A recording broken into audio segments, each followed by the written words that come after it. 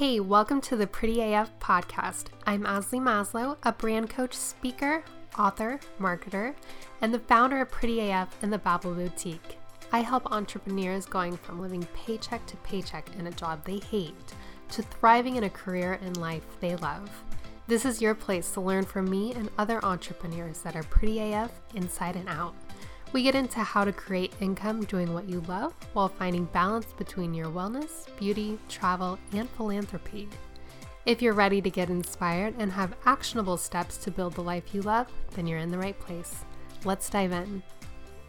Hey, welcome back to the Pretty AF podcast. I'm your host, Ashley Maslow. I'm so excited for this episode. I feel like I say that every episode, but I mean, this is what I love doing, so of course I'm excited. So today I'm going to talk about the 3 things that really, I feel like, held me back for a long time pursuing what I really wanted to do. So about a week or 2 ago, I was talking to my friend Cynthia, who was on a previous episode. We were just kind of reminiscing about, we used to work together. We worked together actually at my second to last full-time job. We would go on these walks to try to get in more steps, but also just to chat. We were both very entrepreneur mindset. We would talk about what we wanted to do. And on our phone call like 2 weeks ago, we were talking and I realized that everything I was talking about with her, I'm now doing.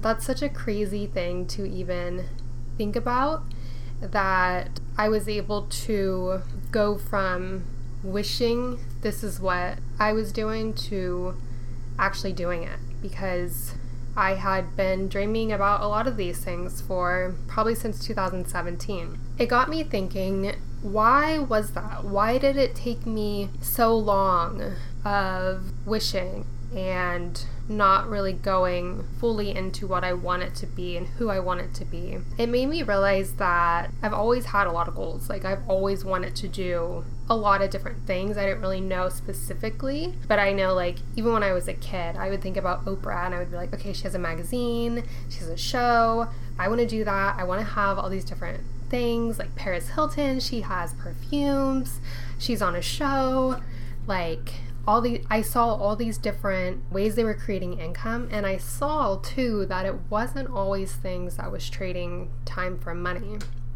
It was things that they would invest their time in, like a perfume, but then their presence is what really helped take it to the next level. So in this episode, I'm going to go into the 3 reasons that I feel like I let myself be held back longer than I need it to be. If you're experiencing the same thing, how you can work through that. So the number one thing, the first thing, they're not really in like an importance order, is that I feel like I didn't have enough time. Every time I've worked somewhere, I've been super dedicated and I wanted to always go above and beyond. I wanted to be the person that was there first. I wanted to be the person that was there last. I just never felt like I had the time that I needed to work on a business or work on the things that I really wanted to. I would start and then I would be like, oh, I'm too busy, like I'm too tired. And then I would stop for a while. And that's okay. But I think what made the difference for me is really looking at what my priorities are. Because we all have the same amount of time in a day. The difference is what you're prioritizing and if you're asking for help. And that's something we can kind of get into another episode, asking for help. But I think prioritizing your time, if something like starting a business or starting a side hustle is really important to you, then it's very different to make that a priority in your life versus saying it's a priority, but then you never do anything about it. If you look at how you're actually spending your time, that'll tell you where your current priorities are. Maybe it's watching Netflix.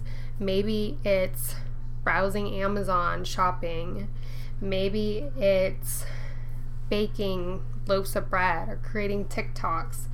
Like, there's nothing wrong with doing things that are fun to you. I'm completely anti-hustle. I'm not into that. I don't feel like you need to barely sleep and stay up to 3 o'clock in the morning working on your stuff every night. But I feel like there are pockets of hours in the day that you're currently using for things that really aren't your priority, but you're making it your priority right now. So if you feel that way, just think about that.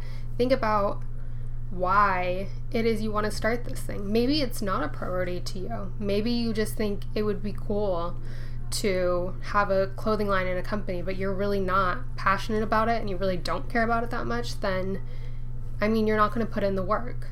So really get clear on why you want to do what you think you want to do, and look at other people that have done it to see if the process to getting there is something that excites you or if it's something that you dread.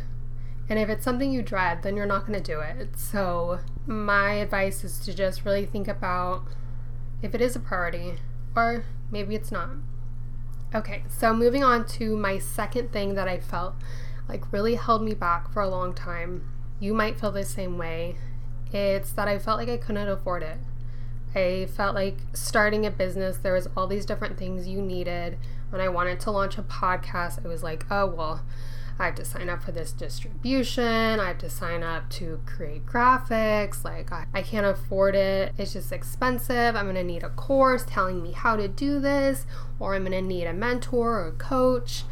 And you discount yourself from being able to do it before you even actually go out there and see. A lot of the things, like, for example, distributing the podcast, I thought the program was like $80 a month, and I think it's actually like $20 a month for the level I have, but they have even cheaper levels than that. So actually doing your research and realizing the actual cost of things, and also where you can at first do things yourself. I know I had just mentioned asking for help, but when you're first starting, there's a lot of things you have to do yourself, and you have to be resourceful. A lot of different things that I've wanted, I've done trades for. I would help people with their online marketing or their branding in exchange for what it was that I needed help with from them. Even if it's something that you feel like you can't afford, there's always a way to afford it. It might be a trade, it might be payments, it might be you could do it yourself. So just really think about that. And if you're catching yourself not doing things that you really want to do because you think it's too expensive, then stop and think about it. Is it really too expensive? Or are you just using that as an excuse to not do it? Okay, so my third and final thing that I felt like held me back for a long time was that I felt like I didn't know what to do. And I felt like I wasn't ready. I didn't think that I knew enough. I definitely had imposter syndrome, and I still deal with it today. That it can feel like, well, I don't know how to do that. I don't know how to create a course. I don't know how to launch a podcast. And I don't think I'm ready. I don't think anyone wants to listen to me because what do I know? Like, I've been doing this for 10 years, but I know a girl that's done it for 11 years. So someone's always going to know more than you are. And there's always going to be someone that you think is better or more qualified or more charismatic than you. But the people that want to work with you because of you, because of your personality, your values, a human connection. That's why a lot of the people that I do work with, it's just because of that. It's not because they're more qualified or they have a certain degree or they worked here. It's because I feel a connection with them and I believe in them and I feel like they have my best interests at heart. So when you're stopping yourself from doing things because you feel like you're not ready, then really ask yourself, would you work with you? And the people that you do work with, why do you work with them? Is it because they're the smartest person you ever met? Or is it because you felt a connection with them and you trust them and you like them? My guess is that it's the second one. But another part of this is just the importance of having mentors. hiring coaches, investing in yourself, investing in courses, because you can figure everything out. Like, we have YouTube, we have Google, you can figure it all out yourself. And that's what I did for a long time. I figured it out myself. I read the podcasts, I read the books, I read the blogs, I bought courses. But it's a long road to do it that way, and you're also going to mess up a lot.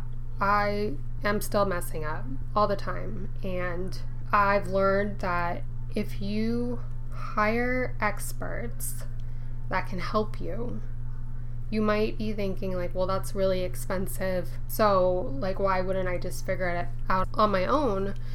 And that's because it helps you get from point A to point B so much quicker, one, without all the mishaps that you would have had to go through, and you would have probably lost more money trying to figure it out yourself than just putting in that investment in someone and then having them skyrocket you 2 to 5 years ahead because they already know all of that stuff. They've already been through all of it for you, so you don't have to go through it.